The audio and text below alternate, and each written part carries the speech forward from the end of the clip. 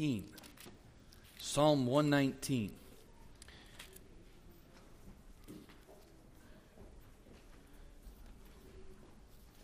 This is just a short chapter in the Bible. So maybe we should stand and read the whole thing. What do you think? I heard that, Miss Annette. We're going to make her stand and read the whole thing all by herself. 176 verses in this book, so we're not going to stand and read it today. But there's a few things that we want to look at. The book of Psalms, or the chapter 119 of Psalms, is about the Word of God. It's all about the Word of God. 176 verses, and every one of those verses have a reference to the Word of God. Just look at it if you would. Blessed are the undefiled in the way who walk in the, what? Law of the Lord. There's a reference to the Word of God. Blessed are they that keep His, next word's a reference to the Word of God, testimonies, and that seek Him with the whole heart. They also do no iniquity. They walk in His ways. Thou hast commanded us to keep Thy precepts diligently. Oh, that my ways were directed, keep Thy statutes. See, there's several words there that are referencing the Word of God. Verse 6, then shall I not be ashamed when I have respect unto all Thy commandments. We see precepts, testimonies, commandments, and statutes, right? Verse number 7, I will praise Thee with uprightness of heart when I shall have learned Thy righteous, another word, judgments. I will keep Thy statutes, O forsake me not utterly. Wherewithal shall a young man cleanse his way by taking heed thereto according to Thy word. And so we use the word many times in reference to the Bible. We use the word scriptures. Some of these other words, statutes and precepts, we don't use as much. Judgments. We understand, though, we're talking about the Bible here. Amen? Psalm 119 is a chapter dedicated to the Word of God. Now, it's divided into sections. Maybe your Bible, you see that there, but that's going through the Hebrew alphabet. And there's different sections. Now, the book of Psalms is a poetic book and a lot of Hebrew poetry. It's all Hebrew poetry that we see through here. It doesn't all rhyme necessarily in English, but it's poetic. And so we see there, with my whole heart have I sought Thee. O let not me wander from Thy commandments. Thy word, many of these passages we're familiar with. Thy word have I hid in my heart that I might not sin against Thee. Amen? And blessed art Thou, O Lord, teach me Thy statutes. With my lips have I declared all the judgments of Thy mouth. I have rejoiced in the way of Thy testimonies, as much as in all riches. We know in Psalm 119, 172, the law of Thy mouth is better unto me than thousands of gold and silver. If you had to choose between the Bible and $1 million today, which would you choose? I'm afraid to put some people to that test. Okay? The Bible is far more valuable than any kind of amount of money that we could have in our bank account. And now we understand the value of Scripture, but do we value Scripture enough to do what the Bible says, to apply it to our lives? I think it's very important that we look at that today. I want to look at an area of doubt, because many times the devil, if he can't take your soul, we've heard it said, if he can't have your soul, he's going to try to make you bad, right? He's going to try to make you ineffective for the Lord. And one of the ways that the devil tries to get a hold in our life is to wreck the relationship. Now, he can't take you away from God. Praise God for your salvation. You have eternal life. And there's no need to worry about losing your salvation. But one thing that the devil can do, and what he tries to do, is he tries to get in between you and the Lord, and he tries to ruin your relationship, your fellowship with God. Because when you're out of fellowship with God, not only are you a miserable Christian, but you're an effective servant of the Lord. And so what the devil does is he tries to cast doubt on the Word of God. Because if he can get you to doubt the Bible, and if you don't believe what the Bible is saying, then you're not going to do what the Bible says. You're not going to listen to God. Ultimately, that's what his word to us is in the Scriptures. That's what he's commanding us. And if we don't listen to him, well, then we're out of fellowship with him. We talked a little bit about that in our Sunday school class.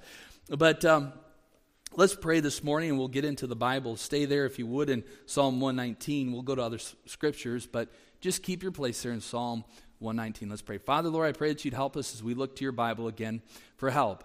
Lord, if it's not for the word of God, we have nothing. There's no other truth that is pure. And Lord, there is all kinds of ideas. There's all kinds of thoughts.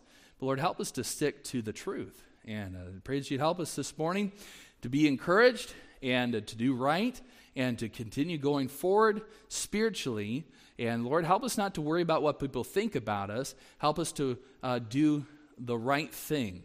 Help us to deal in truth, to use the Bible, and to find it as the greatest commodity that we could own and possess. Lord, we thank you for the Bible and giving us direction and Lord, giving us hope and telling us what we need to know. And Lord, I do pray that you bless this day in your name. In Jesus' name we pray. Amen.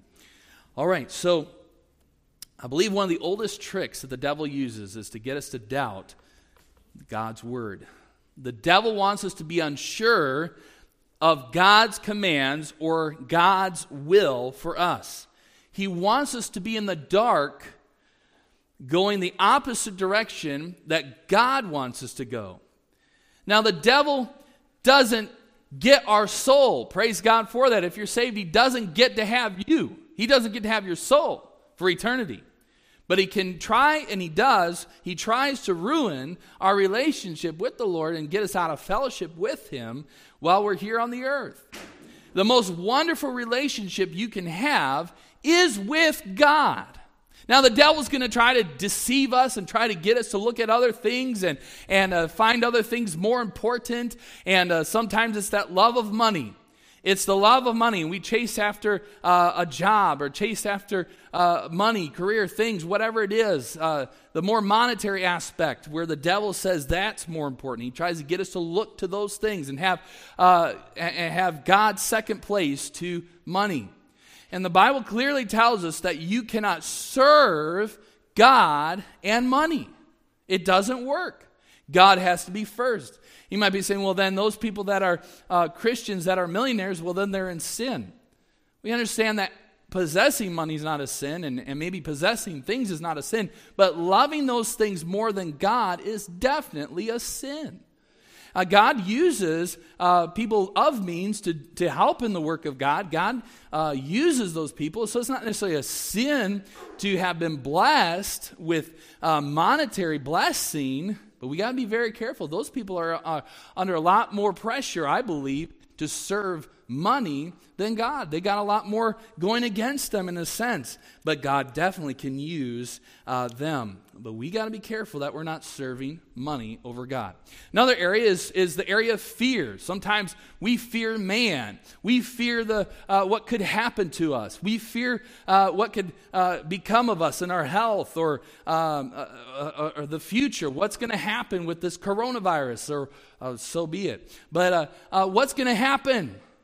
And we can fear that and at the same time allow that to become a God. You might be saying, well, I'm here in church this morning, Pastor, and I'm serving God. I'm putting God first. But if you're fearing what could happen to you, you're fearing your health situation or the future more than you're putting your trust in God, well, then that becomes a sin. The devil tries to get us to focus on other things, to ruin our fellowship with God and ruin that beautiful, wonderful relationship. I want to tell you, the most important relationship we can have is with God, and relationships are built on, do you know what the answer is? Relationships are built on what? Trust. You've heard that before. Trust is very important.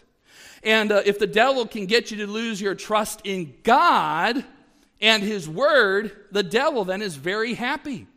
Because if you don't trust God, that's going to really hinder your relationship, isn't it? Men have scoffed at the Bible, and men have laughed at it. Men have burned the Bible. Men have fought wars against the Bible. There's all kinds of things going on. But in some places in the world, it's a crime to even own a Bible. Yeah, I got this from the Christian Post. According to the Heart Cry Missionary Society, the Saudi government, Saudi Arabia, a very much Muslim state, their government issued an official statement signifying that capital punishment, death, may be now used on those who smuggle Bibles into the desert nation. where the royal family upholds a strict Wahhabi brand of Sunni Islam. All sorts of things are being done, not just thousands of years ago, hundreds of years ago, against the Bible. Of course, we understand the Catholic Church fought a war against the translation of Scriptures and the printing of Scriptures. There has definitely been a battle fought there, and it's still going on today. Don't carry your Bible into the Catholic Church. They're never going to have you open it, okay? They don't say, like we did this morning, take your Bible and turn to Psalm 119.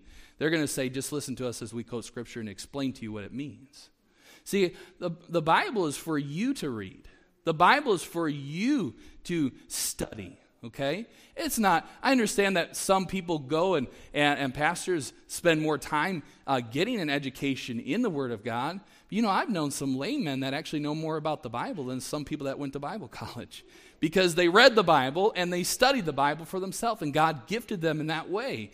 So the Bible is not too complicated for you to understand. It's not even too complicated for my son Silas, who's 6 years old, to understand. He can start reading the Bible now that he's reading. And it's so exciting to see kids as you're driving down the road and you hear them start to read different road signs. Now, there's some signs I don't want them to read. Okay, we got to be careful about that. But you're like, wow, they can read. They're not faking it. My daughter, who is 4, she wants to be like Silas in many ways. She can't read yet. And she's very competitive, and so I think she will start reading soon. But she gets a book out, and she tries to read to my youngest, who's 1. She tries to read to AJ, my son. And she makes up a story, man. She's really creative. She's got a great imagination, but she can't read, okay? She could be an author, but she can't actually read the words on the page. And so she makes things up. But it's so awesome to see kids start to get develop their reading ability. And they can get the Word of God now. 6 years old, a child can read the Bible. He can hear the Bible spoken, quoted. A 6-year-old can understand Scripture. You don't need me necessarily to just come and tell you everything that the Bible's saying. And my friend, we need to get into the Scriptures for ourselves and study the Bible out for ourselves. It's a very dangerous thing to not take your Bible into church. It's a very dangerous thing to not compare Scripture with Scripture and to hear what's being said. I'm not saying that we need to be critical and skeptical all the time of everything that's going on, but we should at least be cognizant and aware that there's people that are going to interpret the Bible incorrectly. And we need to know what the Bible says. And of course, more importantly, we need to apply what it's saying, okay? It's not good enough just to know what it's saying. It's important that we do what it says. But we need to be aware there is a battle going on. There's, in our lives as well as around the world, there's people that are trying to do away with the Bible. They made it illegal. And they're going to make it illegal here soon. They will. They're going to take away your ability to buy a Bible, to purchase a Bible, to print a Bible. I'm not trying to say that it's scary, but what I want you to get is the point is, it's interesting that atheists get so mad at God when they don't even believe in God.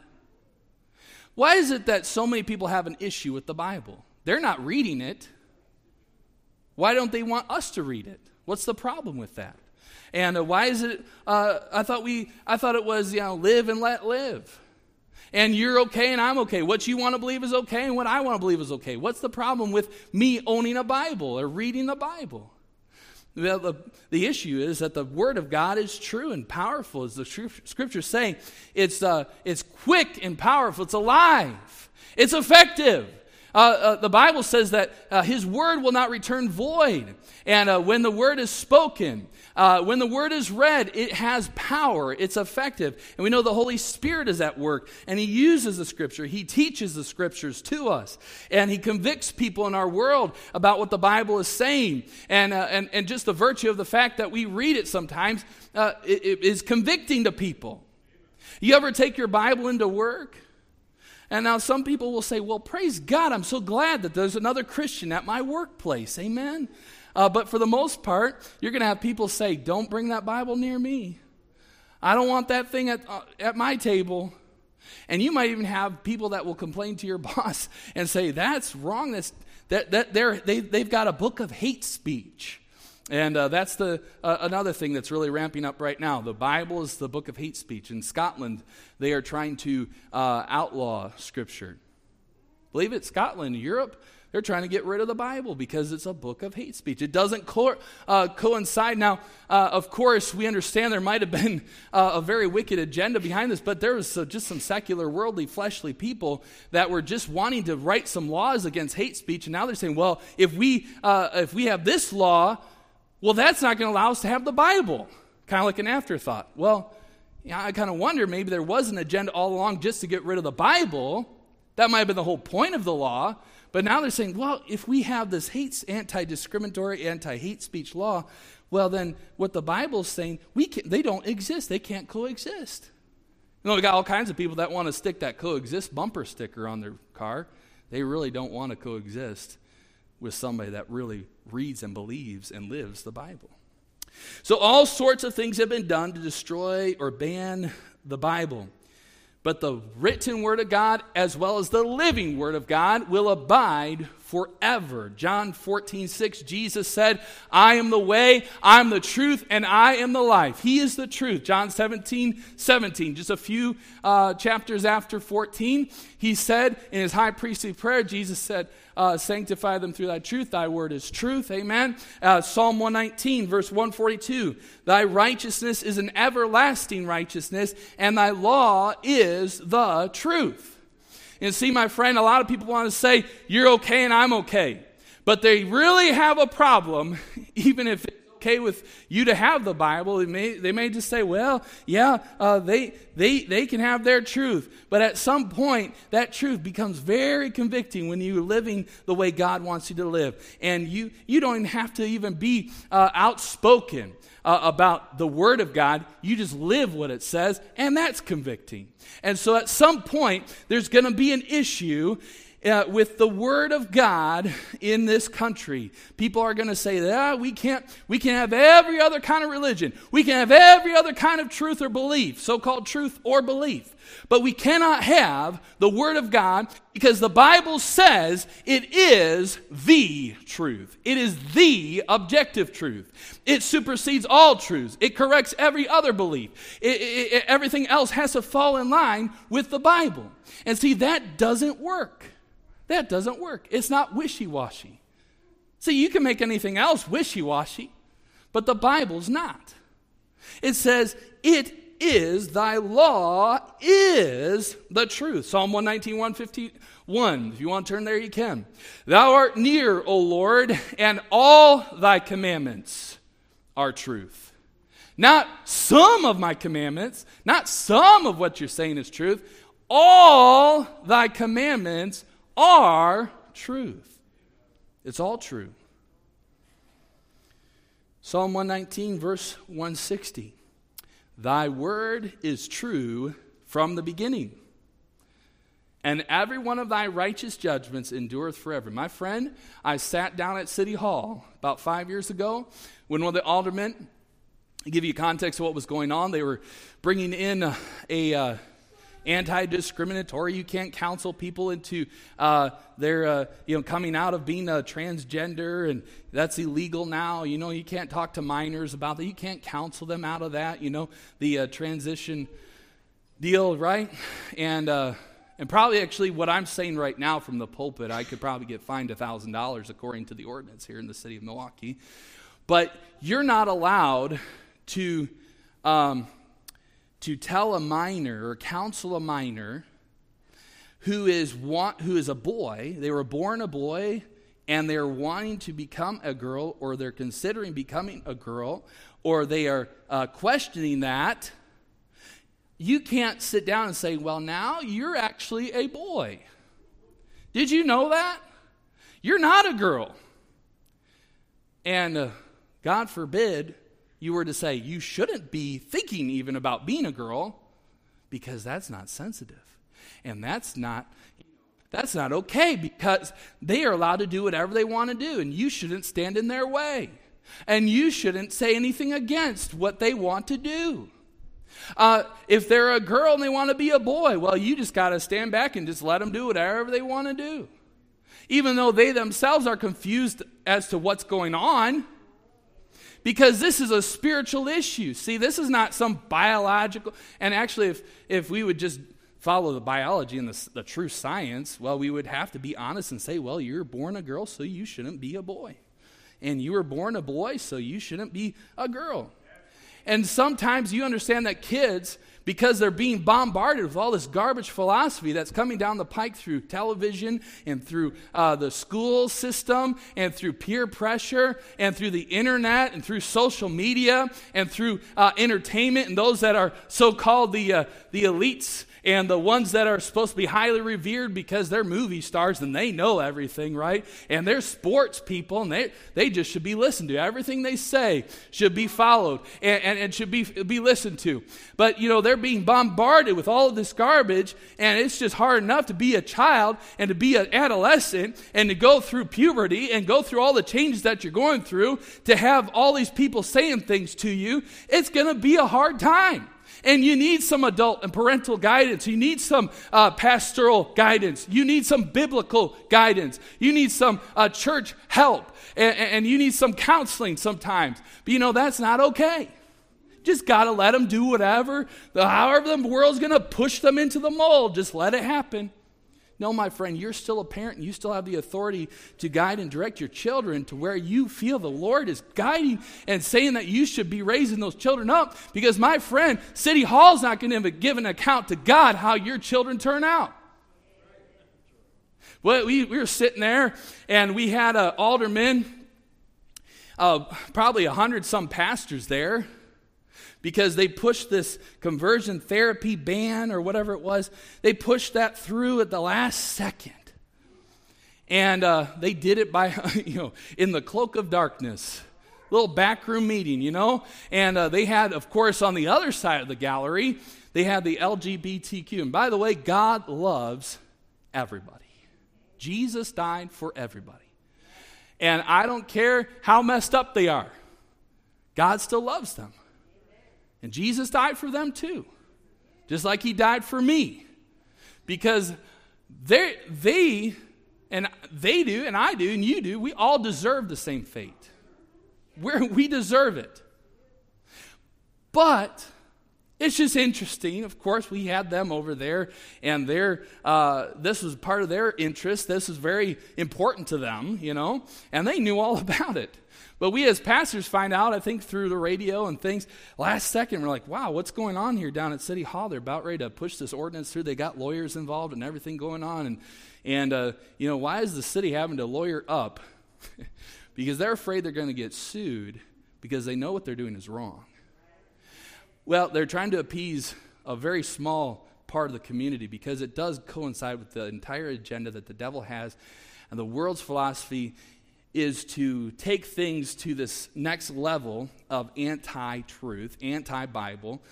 It's just part of what's going on. We understand that. But we have the Bible, and we have the truth, and we're supposed to be salt and light. And so we would be wrong if we didn't push back against what's going on. So we did show up.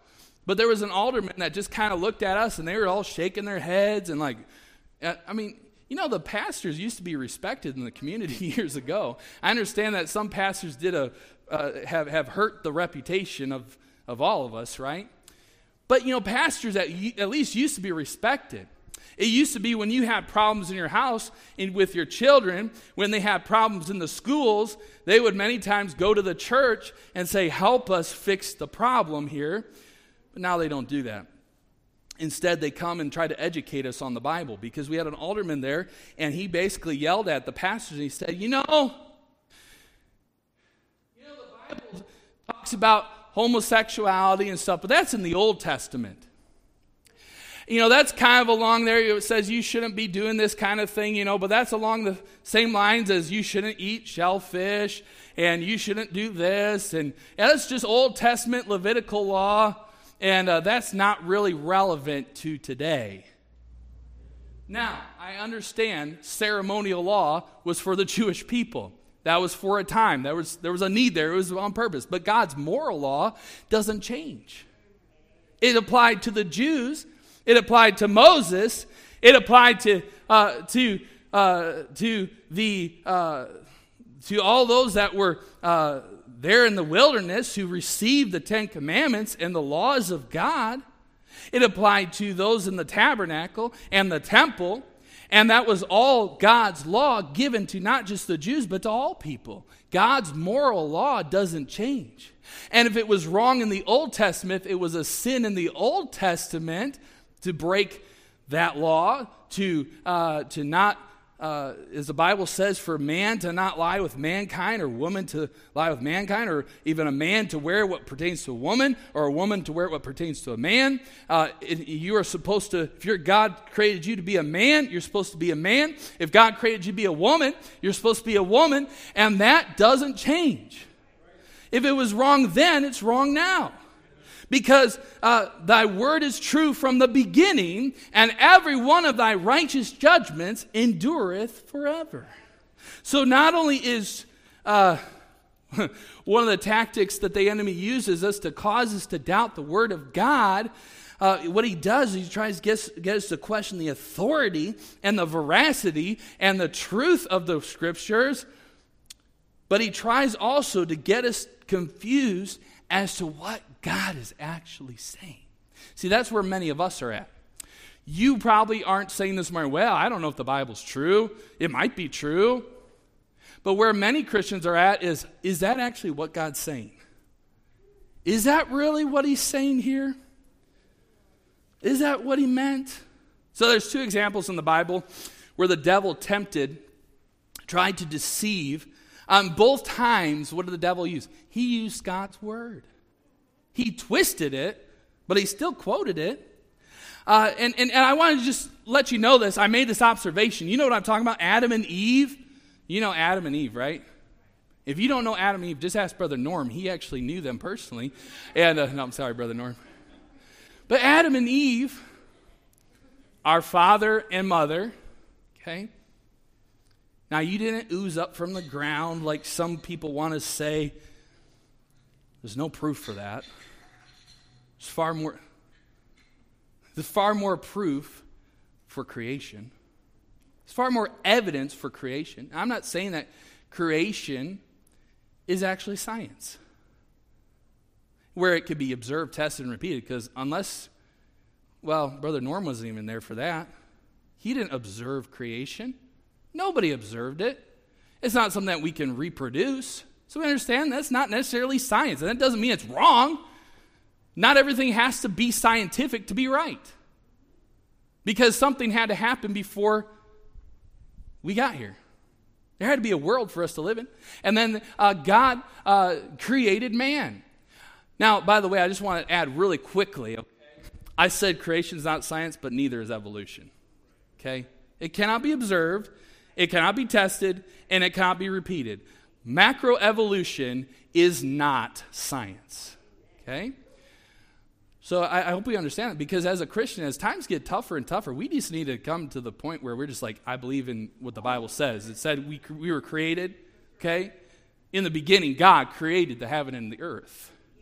You know, you weren't there, so we just got to take what it says. That's what he told us. That's what happened, okay? But God created Adam. The Bible says he formed man out of the dust of the ground.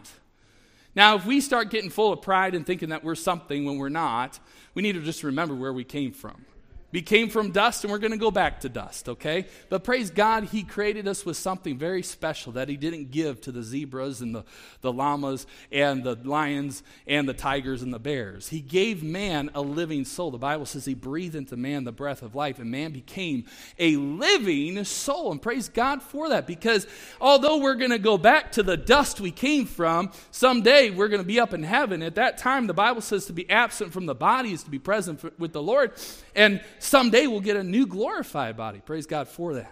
And when God created Adam, there was not too long after that, he formed Eve, right? He created Eve out of a rib that he took from Adam.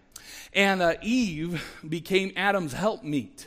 And it was a wonderful creation and wonderful help to Adam. But there came a day where Adam and Eve had to face that great temptation to disobey God. And Eve was confronted by Satan. The Bible calls the serpent, came and tempted Eve, right? And the serpent twisted what God had told her and Adam. The devil also tempted Jesus, twisting the scriptures. And I think that's pretty audacious for the devil to tempt and twist the Bible, the written word, to the very living word of God. I think the devil's got a few screws loose, to be honest with you. Obviously, we know that. There's a few wires touching that probably shouldn't be touching somewhere, because he's so full of pride that he would actually try to take over heaven, and he would try to tempt God. But here's my observation that I made. Adam and Eve, okay, Eve was tempted by Satan, twisting the scriptures. So was Jesus.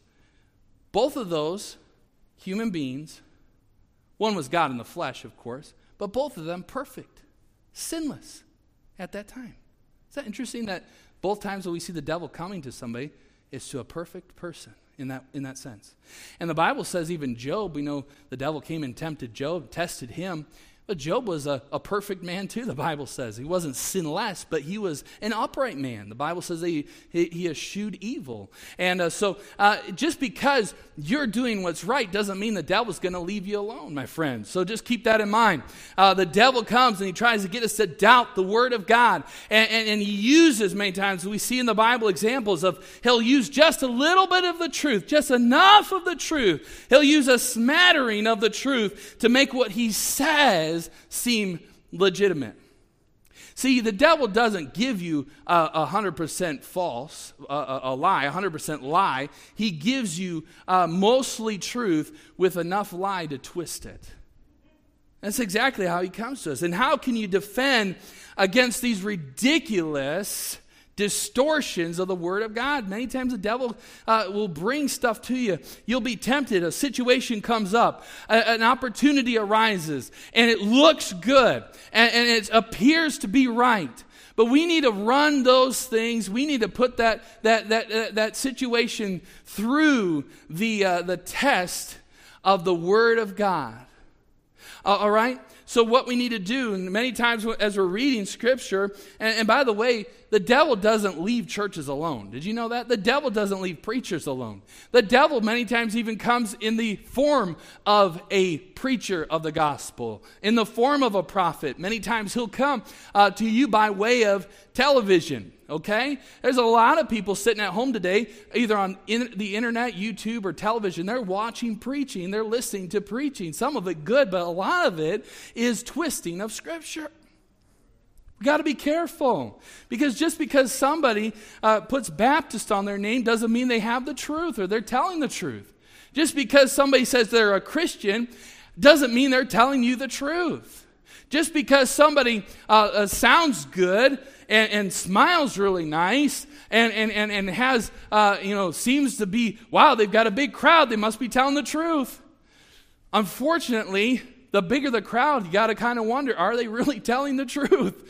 Because most people don't want to hear the truth. The Bible says broad is the way that leads to destruction. Narrow is the way that leads to life everlasting. Now again, that's not true in every case. Know some good churches out there that are bigger churches, and they're telling the truth. Praise God for that. But I'm just telling you, number one, this is what we can do to help us decipher whether what we're hearing is right or wrong. Does Scripture compare to other Scripture? Scripture, we need to always study Scripture in the light of Scripture. We can't just take one little verse, take that verse and, boy, that's my life verse, and we don't even know what the rest of the passage is saying, and we're just going to live by that one thing. And we many times can get so misdirected by taking Scripture out of context. We need to study the Bible in light of the entire Word of God. We need to study a passage in context. Number two, study the Old Testament in light of the New Testament. See, the Old Testament is the New Testament concealed. See, they had the Old Testament first, and it was foreshadowing what was going to happen in the New Testament. Amen? Now, they don't disagree with one another. The Old Testament is the New Testament concealed, and the New Testament is the Old Testament revealed. Write that down if you don't have that. You never heard that before. That would help you to understand. We need to read the Old Testament in light of the New Testament. Some people say, I'm not going to read the book of Leviticus. I'm not going to read the book of Exodus or Genesis. Well, there's some great truth if we would just take the time to study those books out. I enjoyed being a part of the Tabernacle class just a few months ago. And there's a lot of things that were in the Old Testament that most in the class had never heard of. And how the tabernacle is a beautiful picture of Jesus Christ. And many times we miss out on those wonderful things because we think, well, it's just a dusty old part of the Bible and I don't need to read that. Now, I'll be honest with you, the genealogies do trip me up sometimes. I'll be completely, frankly honest with you. But they're there for a reason. Every word of God is important. Okay? Okay, another thing we need to do is we need to study the Gospels in light of the epistles of Paul. See, the Gospels are important. But if we don't take the epistles, then we won't have the theological and doctrinal understanding of the life of Christ. See, the Gospels are a narrative talking about the life of Christ. A lot of good truth there. It's all important. But then Paul and others, Peter and John, took time to explain to the early Christians what Jesus was saying. What was going on with the life of Christ? What was it all about? And a lot of important theological conclusions are made in the epistles. So we need to read the entire scope of Scripture. Not just take one thing here and one thing there. Take the entire Bible. It's a book. It's a book. It should be read in context. And now if the devil can get us to doubt the authority of the Word of God, and he can do that very cunningly, he's very smart. I've always said the devil has a PhD in anthropology. He understands humankind. He knows sociology, psychology, all of those things. The devil understands you better than you think he does. And so he's very cunning and deceitful. We need to be careful that we're not tripped up by the fiery darts, as Ephesians 6 says. He's got many things that he throws at us. He deceives and he distracts and he tries to destroy us as Christians. And he throws those fiery darts. But Paul said in Ephesians 6, we need to hold up that shield of faith to quench the fiery darts. We've got the Word of God. The Bible says every word of God is pure, Proverbs 35. He is a shield unto them that put their trust in Him.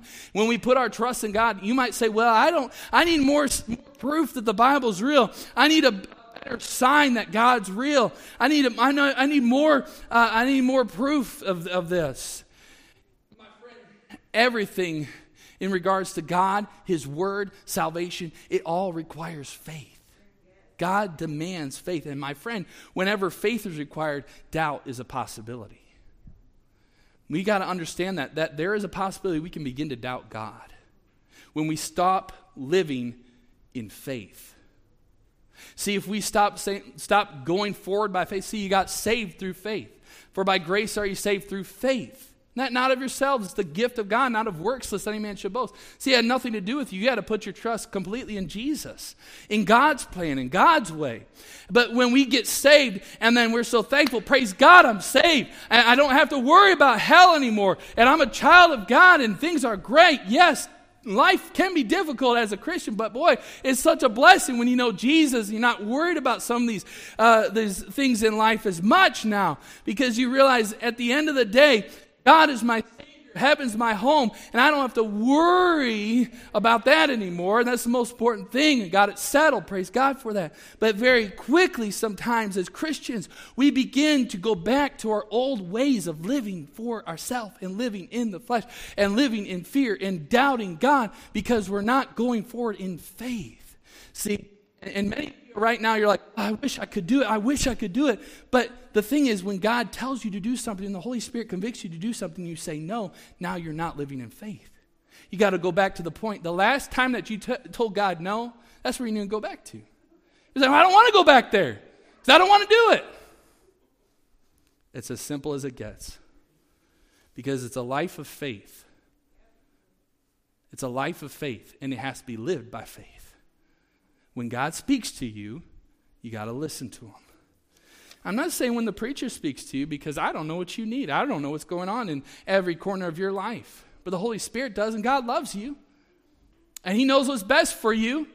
And he's molding you if you let him mold you. Now, so if you start resisting God, there's going to be some problems. So if the devil gets us to doubt the authority of the Bible, and we begin to think, well, is that what it's actually saying? You know, we might say, well, I know it's the Word of God, but is that what it's saying? Is that really what it means? Well, if he can get us to doubt the Bible, then he can get us, number one, he can get us to neglect reading the Bible. See, if you don't think that the television or the news channel, whatever news you watch, if you watch news or whatever newspaper you might see out there, the Journal Sentinel or the New York Times or the USA Today, which I have not read a newspaper in so long. But if you think, well, you know, they're not telling the truth, it'd be kind of silly for you to read it then, right? And thinking that you're getting the truth. Well, I'm just going to give them another chance. You know, they've lied to me my whole life, but I'm going to listen to them one more time. Now, if you doubt the veracity of the newspaper, you really aren't going to believe what it says, and you just probably aren't going to read it. Now, if you go to the airport, you're going to watch CNN probably, because I think that's the only channel that they have on at the airport. And if you don't believe CNN, you may watch it just because there's nothing else to do at the airport. But the whole time you're going to be, if you don't believe what they're saying, you're going to be critical of what's going on. You're just going to, and there's some people that come to church like that. They're drugged to church, and I don't believe it. But I'm here. I'm going to listen. But you know, God's not able to work in that situation. He's not, because you're not letting him. I believe there needs to be us allowing God to do something. If we resist him, well, we limit God. See, we got to trust him. Number one, if we begin to doubt the authority of the Bible, we will neglect reading the Bible. If you don't believe something, you don't listen to it, you don't read it. Number two, we'll fall out of fellowship with God. See, we'll fall out of fellowship sometimes with the church, but we fall out of fellowship with God many times before we even fall out of fellowship with the church. See, we go to church to keep up appearances many times. We don't want people thinking that we're a bad Christian. You know, what does it matter what you think and what I think? But yet we're so worried and so preoccupied with convincing others that we have a life in line with the Lord that we can many times be out of fellowship with the Lord. But going to church. Because we doubt the Bible. See, if you believe the Bible, you obey it, and you're in fellowship with the Lord. You see the necessity and the benefit of reading the Bible and obeying the Bible, that you won't neglect it, and you won't be out of fellowship with God. But if you doubt him, if you doubt the authority of Scripture, you'll do those two things, and lastly, you'll begin to doubt your salvation. See, my friend, the assurance of your salvation is intrinsically tied to your faith in the Word of God. See, many times people will say, well, I'm doubting my salvation, and somebody will counsel and say, well, did you pray a prayer? Yes. Did you feel something? No. Maybe I'm not saved because I didn't feel anything. I wasn't crying when I got saved. You know, lights didn't flash and bells didn't go off when I got saved, so I must not be saved. So my friend, your assurance should not be in the experience, but rather, as the Scripture tells us, our faith should be in the authority of the Scriptures. If God says it, he will keep his word. See, if you're saved, your assurance comes from your faith in the Bible, not your faith in experience, because experiences change, feelings come and go. There's days I don't feel saved, but then I just go back to the Word of God and say, what does the Bible say? The Holy Spirit will always take you back to the Word of God. He's not going to go back to experience. He's not going to go back to, well, how did you feel about that? See, that's the psychiatrist on the couch. How did you feel about that? The Holy Spirit says, what does the Bible say about that? See? Many times we go back to our flesh. We go back to the shallowness, the feeling. Oh, I don't feel like it. I don't feel like this. But that should never be the gauge. Rather, what does the Bible say? See, we begin to, when we doubt the Word of God, we'll neglect reading it. We'll fall out of fellowship with God. And then we'll begin to doubt our salvation. And guess what? We are the unhappiest Christian you've ever met. And the devil's over in the corner laughing and smiling. And he, in a sense, has won a victory. In 1985, for the first time in more than 50 years, Congress authorized the issue of official U.S. government gold coins. Beginning in 1986, these new coins came out on the market. Each of these, as they're called American Eagles, as they are known, was guaranteed by the U.S. Mint to contain the stated amount of pure 22-karat gold. And people from around the world trusted these coins because they were backed by the word of the U.S. government. Now, do you have any reason to doubt the money that you have in your pocket? Maybe. This is money. It's not necessarily many times gold. You have paper money. But even if you have gold, somebody could have, made that gold coin, cut it with something else. Maybe it was mostly steel and with a little gold coating. It's not really solid gold. You could get deceived. I could get deceived. I understand that we many times realize that there's a possibility of deception, but we put a lot of faith in the government. We put a lot of faith in what somebody says, but yet when it comes to scriptures, we have something far more reliable than the guarantee of government. We have the promises of Almighty God that He says this is His word. It's perfect. It's pure. God promised to preserve His word. The Bible says in Psalm 12:7, "Thou shalt keep them, O Lord, Thy words. Thou shalt preserve them from this generation forever." So that means, according to the promises of God, we can have complete faith in every word of Scripture. We don't have to wonder, is this the truth? Now again, it requires faith. It requires you trusting it, putting your, as they say, your money where your mouth is, and actually following through. If you believe it, then you actually have to listen and follow and obey, right? Every word of God is pure, and He is a shield to them that put their trust in Him. Oh, my friend, this morning, if you're beginning to go down that direction, go down that road of doubting the Scriptures, there's a lot of people out there saying, "Oh, the Bible's not true. The Bible's not true. The Bible's just an old book. It doesn't apply to today."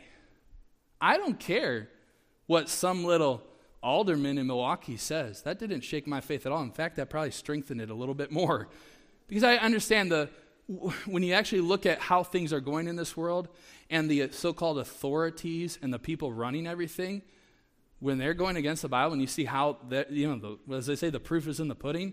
Well, this world's a mess. Hey, we got a lot more information and a lot more advancements in technology, which is awesome to live at this time. But at the same time, it's not getting better morally. It's not getting better sociologically. People are at one another. People are confused. People are committing suicide. People are murdering one another. And I don't have to tell you, you might be saying, "I didn't come to church to hear about that, Pastor. I came to church to get away from that," which I understand. But you understand that this world is falling apart. It's not getting any better. And the people at the wheel of the world, the people that are so-called authorities and the people that are running the place, if they're telling me, "Oh, the Bible's just an old dusty book. It doesn't matter. It changes. It's not as relevant. We're with the program. You need to get with the program. You need to get hip. You need to be progressing." Hey, my friend, I'm not going to go the direction they're going. That's a very good reason. Just following logic. Just following logic. If they're going that direction, I'm going the other direction. Okay? Just logic. See, I've always wondered, why in the world can't we just put two and two together? You see, God got thrown out of the public schools in the early 1960s. They threw out the 10 Commandments out of the courthouses. And yet, things are not getting better. Maybe we could just try it for a few days. Just give it a couple days, maybe a week, okay? Let's put God back in the schools 100% and just see what happens. And my friend, the hearts of men is what needs to change. We can't legislate people back into God, into morality. You will never work. That never has succeeded, okay? I mean, we could just stamp the world and like Constantine just say, "Well, everyone's a Christian." That didn't solve anything. In fact, that caused more problems, okay? What needs to happen is the hearts need to change. Hearts need to change. Starts right here in the church. Starts right here. Because if we don't believe the Word of God, we don't do what it says, why could we expect anyone else to believe it? God said it, I believe it, that settles it.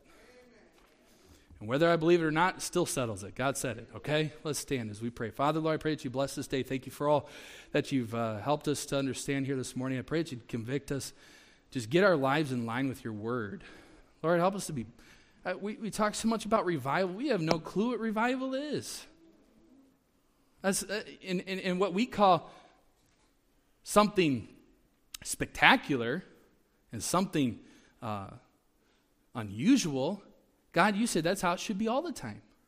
But help us, Lord, not to beat ourselves up over that and not to be depressed about the situation in the world, but rather, Lord, help us to realize we can't change anyone else except for ourselves, but we can submit to you. Help us to do that. Help us to get ourselves in line. And if all of us do that, Lord, you will do greater things. But work through us today. Lord, help us to submit to you. Help us to give us all that we have. Just to be obedient, Lord. That's all you ask from us. Even in witnessing, many times we think, well, we got to lead everyone to the Lord. But Father, you gave us the command to go, but again, not everyone's going to choose. Not everyone's going to get saved. Help us to realize we have to just do what's right for ourselves, for our families, and for our church. In Jesus' name I pray.